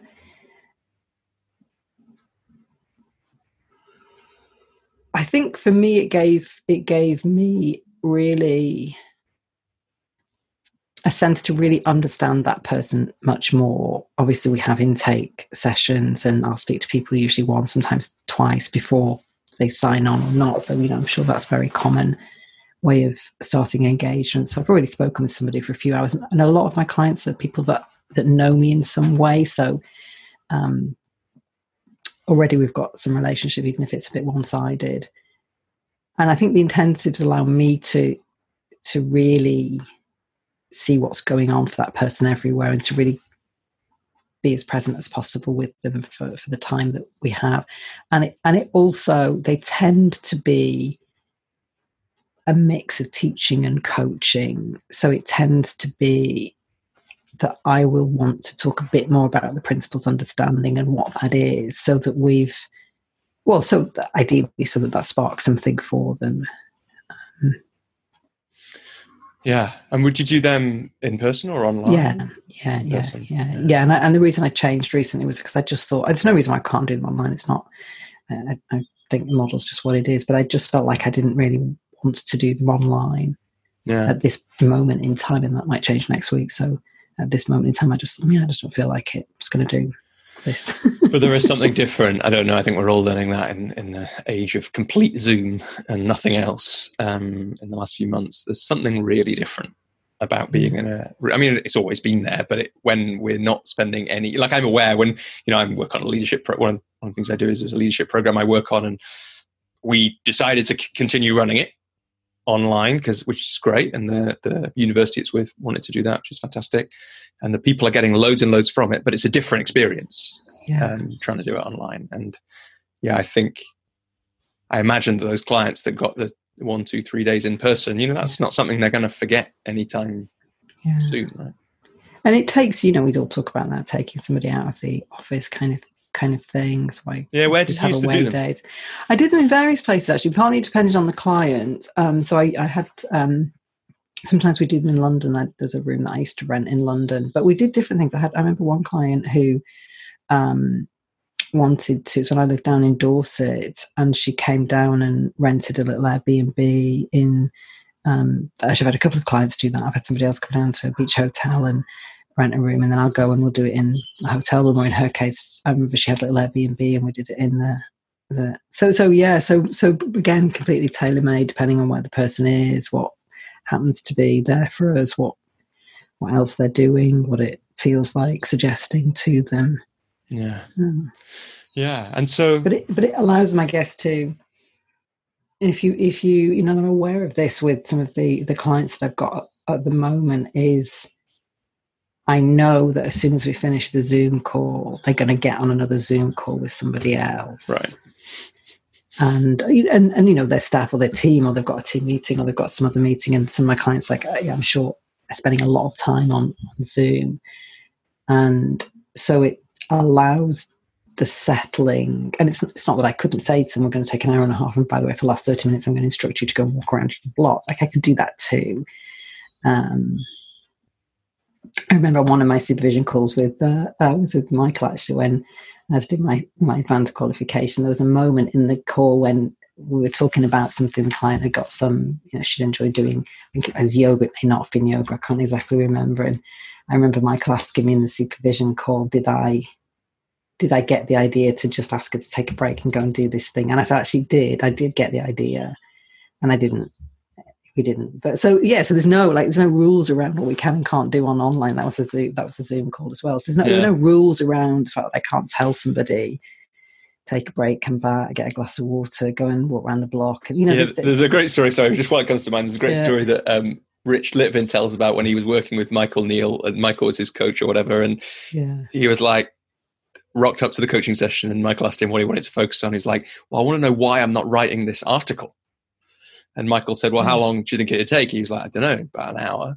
And Michael said, well, you do it now. I'll go on mute. And then Michael sat there, did something else while Rich banged out the thing, which is a great bit of coaching. It's a great bit of coaching. And I actually, I hadn't heard that particular story, but it's absolutely typical of Michael. I can tell you that. And that's how it feels, that I feel like I can ask people to do that. Sometimes I do, sometimes I don't. But I think that's the thing about the intensive, is that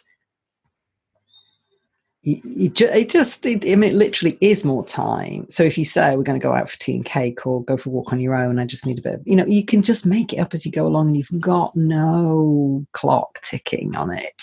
Yeah. And it's, you know, a couple of other things that come to my mind. One is when I was starting out, I used to coach in the Royal Festival Hall quite a lot, in the members area there. And like when I did that... Oh, I know that's on the South Bank, isn't it? On the South Bank, that kind of wooden sort of deco-ish.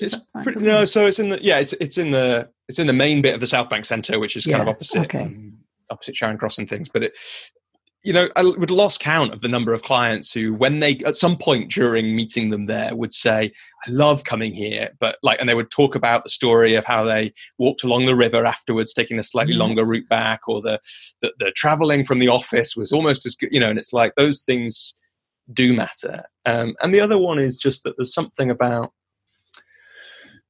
you know, one of the things that is interesting to think about as coaches is, you know, when people think about, often you get into these conversations about people paying fees. And one of the things I always, you know, I've had examples of clients like this. It's like the time when they realize they're going to commit money and time for themselves is sometimes like the most important bit of the work. And in some ways, and you know, what a beautiful thing for that. I think you said a woman who came down and rented the Airbnb in Dorset. We still talk about the ponies, you know. What an amazing thing for her to do, you know, for herself. And she'll never, like, that's the thing that, she, you know, how often I maybe twice maybe in my life, in my adult life, have I gone off on my own for some reason. And, you know, we don't often do that. And it's we don't. And it's an interesting, like, you know, you talked about the moment of commitment. And I remember a client who wouldn't do that. He said, I'm not prepared to. to spend, what we're going to do in these 3 days. And like, I knew I could have just said, well, we just want to do the 3 days. And I just said to this guy, no, we're just going to do it. And if you don't want to do it, that's fine. Go and work with somebody else. But if you work with me, this is what we're going to do. And I don't always say that, but there's just something about, I guess somebody who's listening to this as a coach, and particularly for the newer coaches, there's something about just listening to what's true for you in that moment. And if you need to put your foot down and make a stand for something, it's not, again, you don't know how things will turn out. Like, this guy didn't work with me, and yet he could have said, yeah, you know what, I'm going to. But to me, I just felt like that's what I wanted to say in that moment. The client with the, yoga exercises or whatever, in the moment I didn't follow, I had the idea and I didn't follow it through. And that's not, again, not right or wrong. It just is, it's so beautiful when you just have such freedom to make it up. And yeah, you just coming from that space of complete love and creativity and listening to somebody and just thinking, what would be the thing that allows you in this moment just to settle down a bit? Yeah. And it feels like we're talking back to that attunement. Yeah. To what's relevant, right? It's like, I'm sure you're not thinking this, but you're just in the moment. And it's, what's the right thing to say in this moment to this guy who doesn't want to do the 3-day intensive? Yeah. And actually, it's this. And you're not attached to what the outcome of that is. Again, it's not, no, the forks must be down or up or whatever. That looks so crazy. I mean, at some point we made up forks, The fact that we'll be attached to them being up or down a particular way, it looks absolutely ridiculous, doesn't it, when you really think about it? We have all kinds of, our versions of those conversations happen here as well. Don't worry. It's not just you. Cathy, I'm curious. So you kind of touched on what especially coaches starting out, might ask. And, this interesting thing you said a few minutes ago, over the last couple of years, what happens when you don't do anything is that you end up with just a couple of clients like ticking along. Yeah. When you're doing things, what are you doing? Yeah.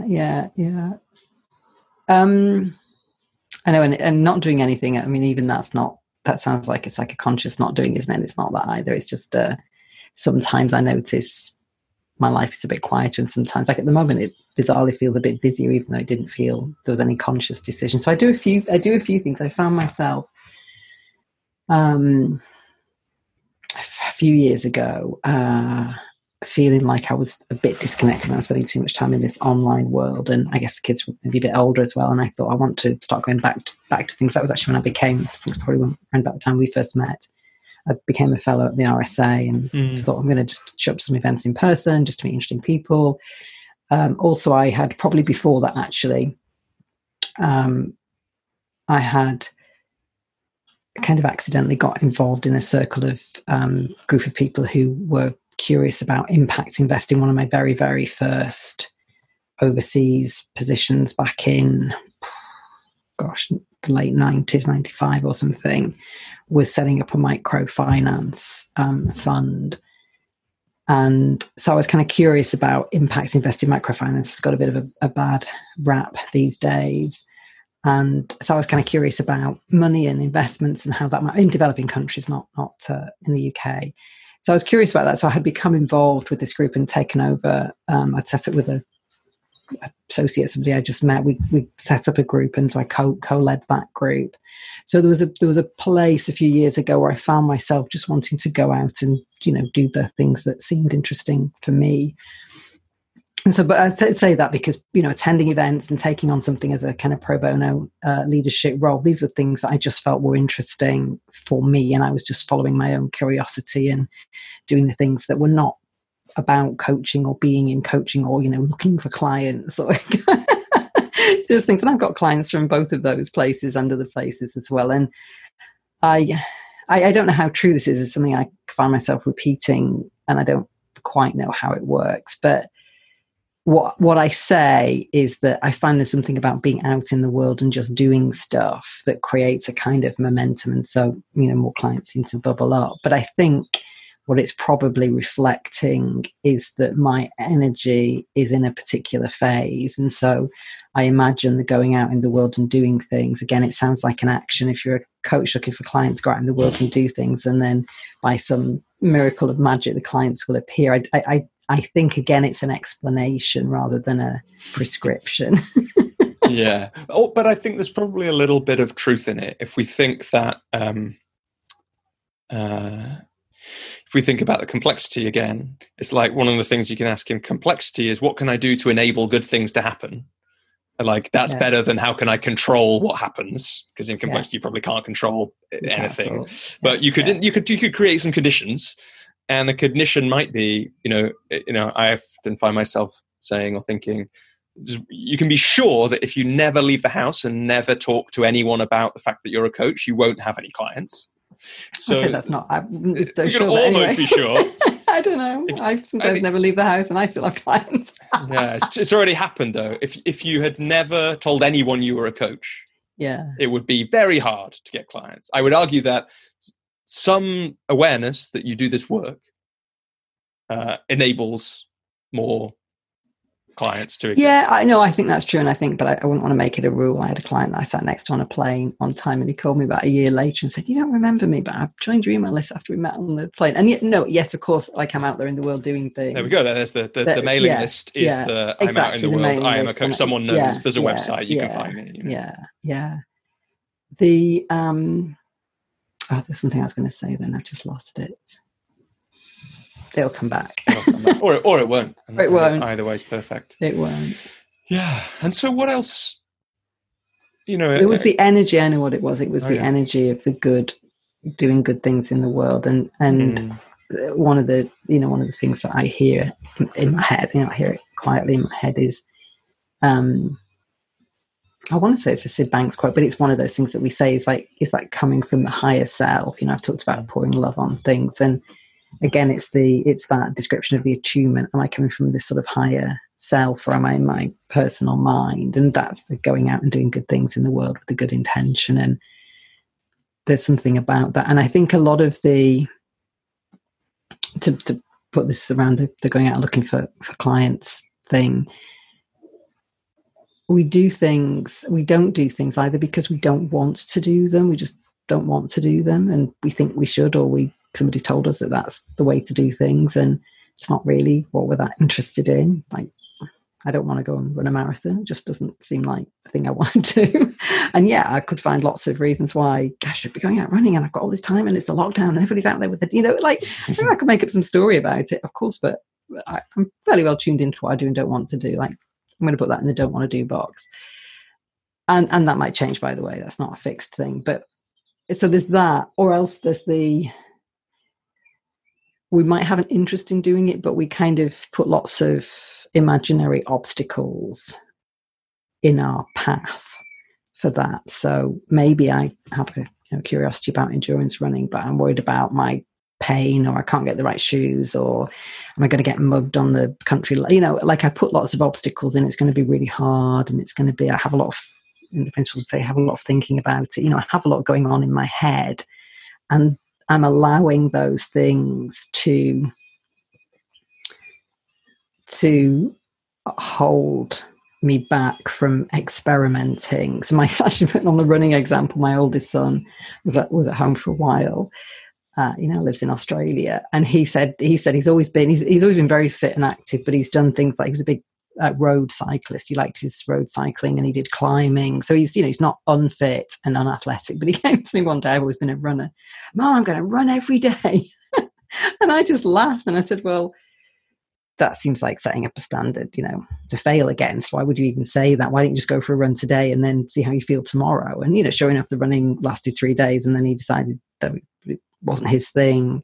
But we make up a lot of stuff from stopping ourselves, that holds us back from taking that first step.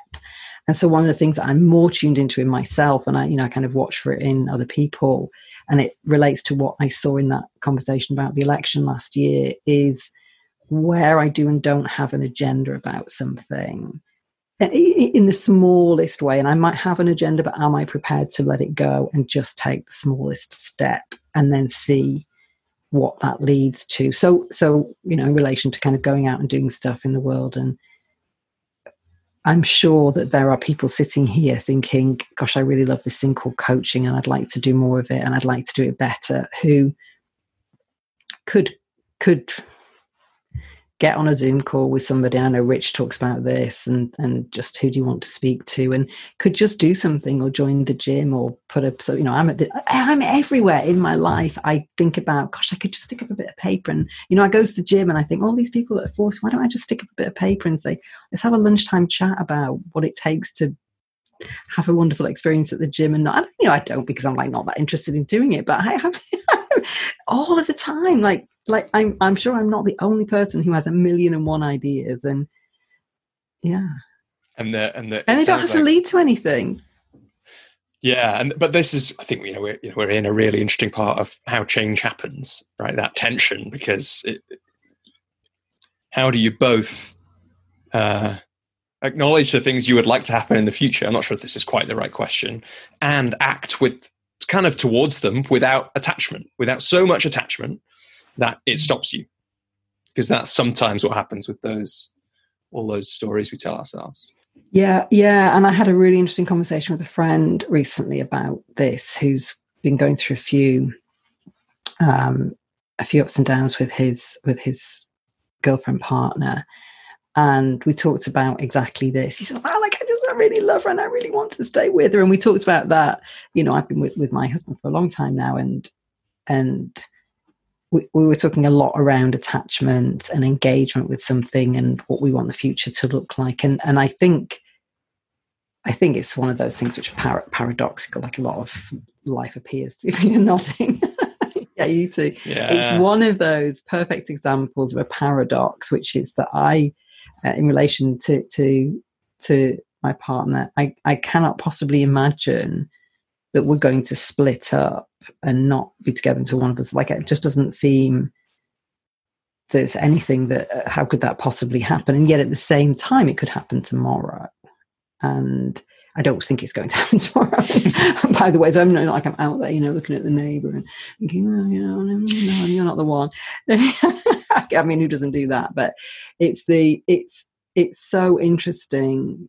And in his case, what we were talking about was that line between, we know when we're attached to something, it has a different feeling to it. It has a tightness and a stickiness and it can push us into that energy, or even excitement energy. Like, I feel it a lot with I talk about the no forward agenda. I feel it a lot, like with my new project. I'm talking to a friend, we're planning to do, and I get all excited, and we have 1 million, and we go off and we do this and this and this, and next thing we're kind of 10 steps down. Like, it's exciting.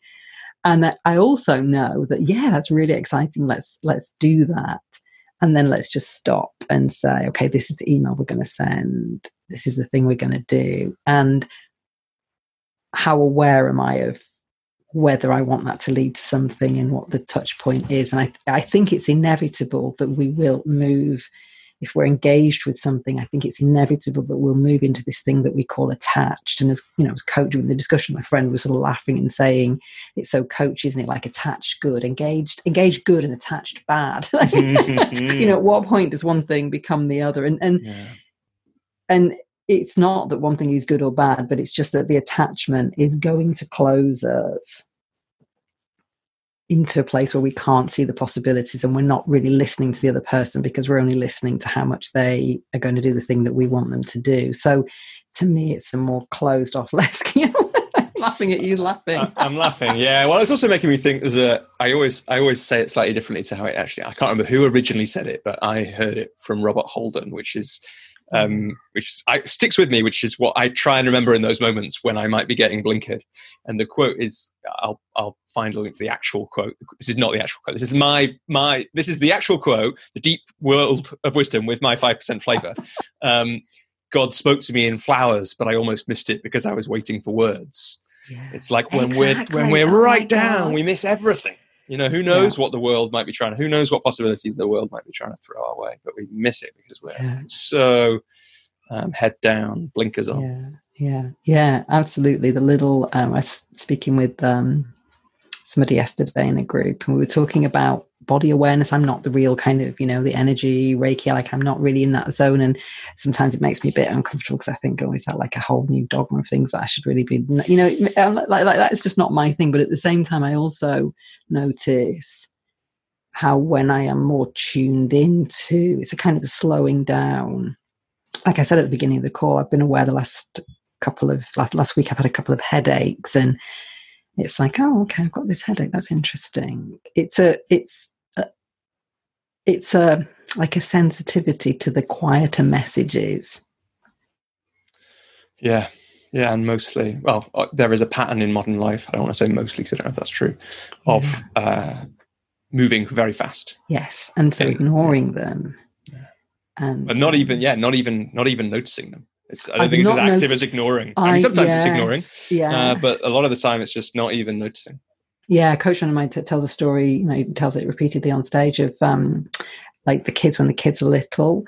And, this could be anything. That I noticed it with the dog as well, that when the dog pulls the newspaper off the kitchen surface and shreds it, there were 10 messages before that. The dog was just a little bit bored. And it's like the kids, coming, daddy, it's the child didn't do that. The child asked you for something or pulled at your skirt, or there were 10 other quiet messages which you didn't hear, or you heard and kind of pushed away, or you heard and made some logical sense out of. So what was the question? The question was about attachment, wasn't it? And from a coaching new coach client perspective, I think the biggest, these are terrible how-to lessons probably, but the biggest thing is just the biggest thing is to notice, because you said like you can feel it, the noticing, and try and avoid like labeling one thing good, one thing bad, but just notice. Attunement seems to be the word of the day, doesn't it? But noticing. And for me, I think where does noticing come from? Noticing is this thing that suddenly we notice, and there's something before that as well. And that for me is this kind of the innate intelligence is telling me something, the my body or whatever it is, the signals are out there. And so what might that open up for me if I'm just a little bit more present? Yeah. An aeroplane going over. Here we go. In this moment, let's do it. A helicopter just went over me. What's the signal, so weird. Kathy? What's the signal there? Well, I heard it. I just heard a plane. I thought it was on my plane. Yeah, I mean, nothing really. Just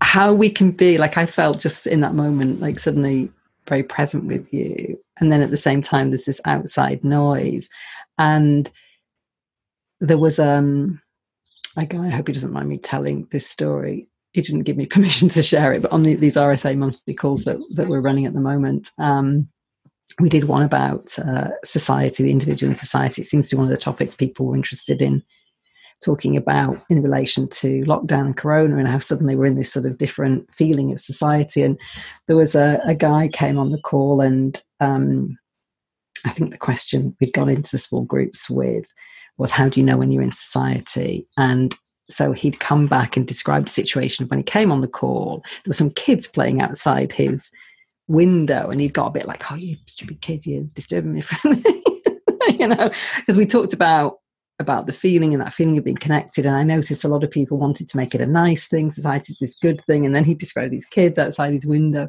But what was even more interesting was in the moment he was describing something which he had felt in his experience at the beginning of this call. 20 minutes in, we've been in these groups, he's coming back, he's in that moment, I don't know if the kids were still outside his window or not, but he was completely present with us. And it was he wasn't in his irritation that he'd been 20 minutes ago.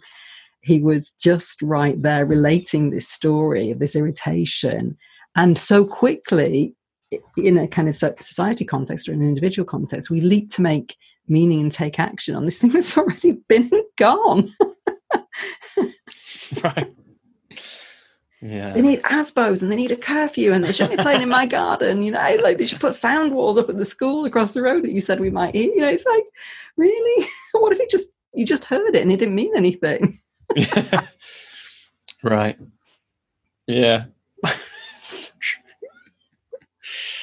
It's another kind of paradox, isn't it? It's like, I think there's a paradox there, because we've just kind of said, listen for the signal from the universe. Any noise could mean anything. And then we're saying and laughing about, and don't make too much meaning out of things, because like you'll just be thinking about those kids for the next 10 hours or 10 days. Are you really still angry about the forks and the kids outside and the helicopters that always go over in the middle of podcast recordings or whatever it is, you know? But it's absolutely paradoxical. That's exactly the sort of thing a client might say. Yes, but Cathy, how do I make sense of this? Yeah. What are you telling me to listen to? What would you say to them, Cathy? I don't know, but I'd to me, there's a difference between. I suppose it comes back to that. Am I my higher self kind of question? And there's a difference in the energy we're carrying around the forks and the helicopter and the noisy kids in the playground, or the political party that's, so against my values, and these idiots that we seem to have. Number 10. Apologies to anybody who's a Boris supporter, but he's not universally an idiot, I'm sure. I'm not sure funny. I believe that you think that. I know.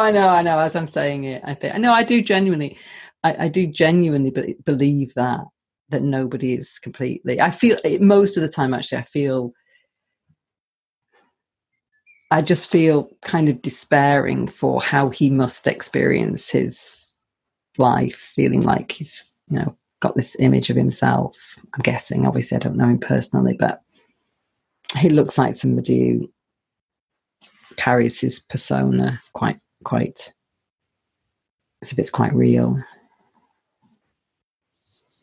So the listening for signals, I think there's a difference between, and again, the feeling of knowing that I'm getting agitated about the kids outside versus really. Yeah, it's interesting. I didn't know that higher self might be Sid Banks. It may not be. I love that phrase, and it's in one of the books I'm working on at the moment to describe exactly this feeling, and I was trying to think what's the sense that first person who said it. Of course not, but it's if it is him, it's a nice little bit of symmetry. I think I first heard it from Stephen Pressfield in The War of Art. But it's I like that. For some reason, I really like that phrase as one to describe what you were talking about with being able to attune to what's relevant, what Jordan Hall, like I say, he called it being sovereign. But yeah, for me, there's definitely a different feeling, and we can. And I know if I'm going slow enough to notice, then I know when I'm in that and when I'm not, and when the conversation about forks is about, it's not really about forks when it feels like it's about existence, in some way, and when it's a conversation, between two people who are feeling pretty close to that higher self, and it actually is about,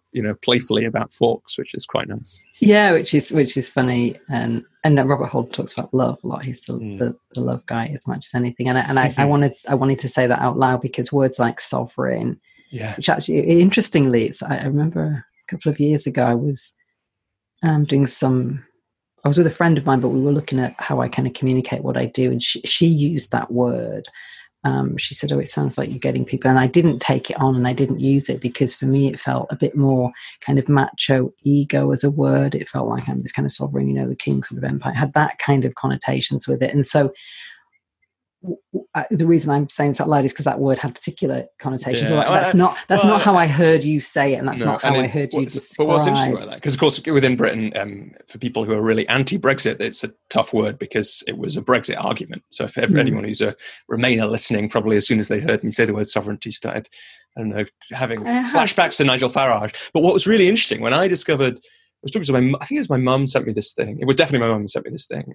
I'm gonna butcher it now, but I'll find it and attach it. But it was an essay written by a woman who studied Celtic goddesses about I'm pretty sure about the goddess sovereignty.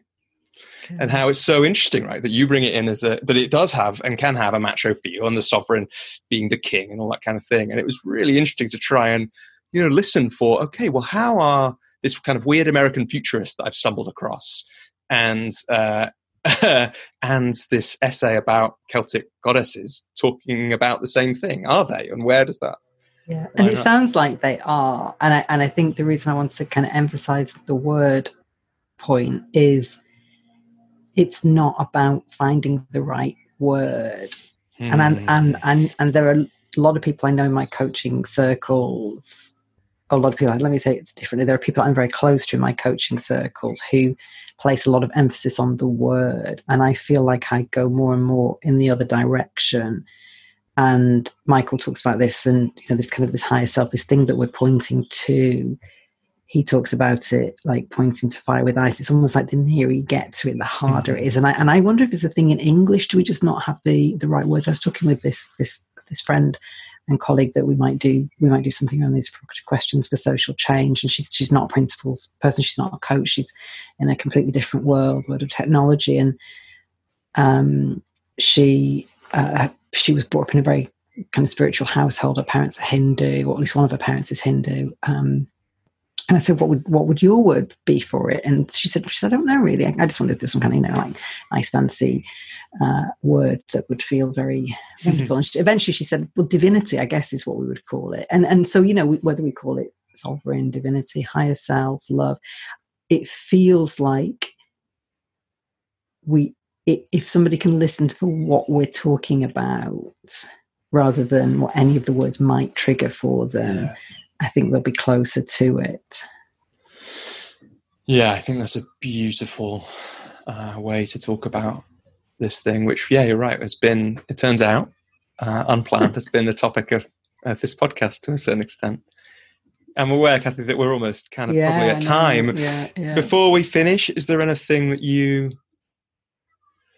I'm curious what's coming up for you a little bit, but also if there's anything else that you just wanted to share before we finish?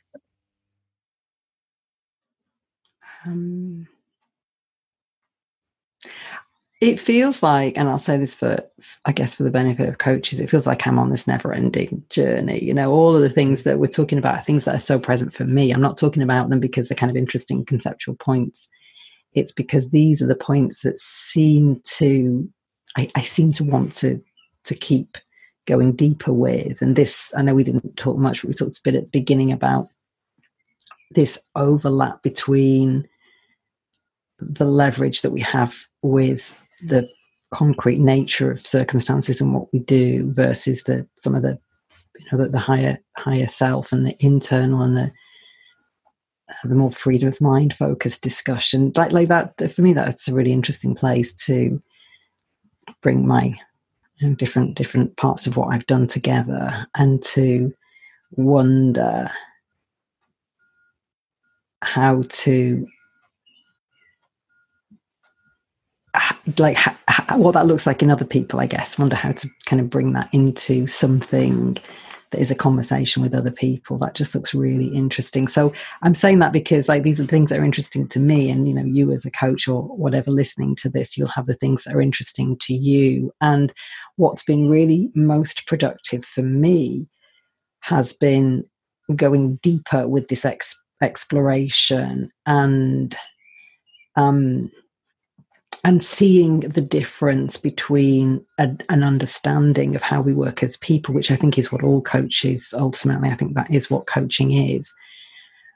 Seeing the difference between that versus the kind of concrete skills and rules of the games that we choose to play in the world. And I think sometimes for, I can only say this is true for me, but I can see where those things have become confused. And when I've seen the difference in them, that's been very freeing for me. So, and business is one of those where it feels like everything gets mixed together. And actually, when we see something new, if I want to go, and I was out kayaking actually with my neighbour last night. I'm not very good at kayaking. And I said, feel free to give me kayaking tips, which was very, very generously withheld from criticizing my kayaking technique. Clearly there's a kayaking technique that if he said, do this and hold your paddle this way, and generally we found that this works better. There's some techniquey stuff. And then there's some presence as well. I noticed, and partly perhaps because he wasn't giving me a lot of the techniquey tips, me being present with the river. We started off going upstream, and so the kayak has a tendency to go this way and that way, and the water's flowing against me. And it was just interesting being in the river and noticing the flow of the water and noticing my response and what worked better and what didn't work better, and knowing that there was a technique. I wasn't bothered that he didn't give me any technique for kayaking, just sitting there enjoying the birds more than anything. But like the separation of those two things are both helpful, and they are different, and I can play one game and I can play the other game, and I can bring them together and have an incredible experience. But for me, it's the being present is the thing that I'm most interested in exploring. But that doesn't mean that there are not concrete things that are the rules of the games that we choose to make up this thing we call kayaking, with a boat a certain shape and these stupid metal things with plastic bits on the end. Like, we made it up and it works better if we use them this way. Oh, what fun. There's the engaging in the game and not just the contemplation. So I think for coaches, I guess what I'd say, see the difference between those two and take on the concrete stuff as much as you want, but just realize it's all made up and have fun with it, and play both games. Yeah, it's great. I mean, just like you say, even noticing that it's a made-up game. You talked about uncoupling money and coaching before. It's a game you're playing. When you say they are paying for me and my value is dependent on the money they're paying, that's a made-up game. That's just nonsense. Yeah. It's just crazy nonsense. Cathy, before we finish, I realised I didn't ask before. If people are really interested in the 3 principles, where do you point them, or where would you point them? Oh, we talked about Michael a lot. I think is it him? I mean, I think the Inside Out Revolution is that his book that kind of brings that to life? He has a couple of books. Actually, I've got it on my desk at the moment. I'll point to Michael, but there are lots of people. I've got the Inside Out Revolution on my desk. My favourite of his books actually is The Space Within, which is kind of over there somewhere. I listen to it on audio. All his books are very accessible. They're quite short. They're very easy to read. It's a very entertaining guy to listen to.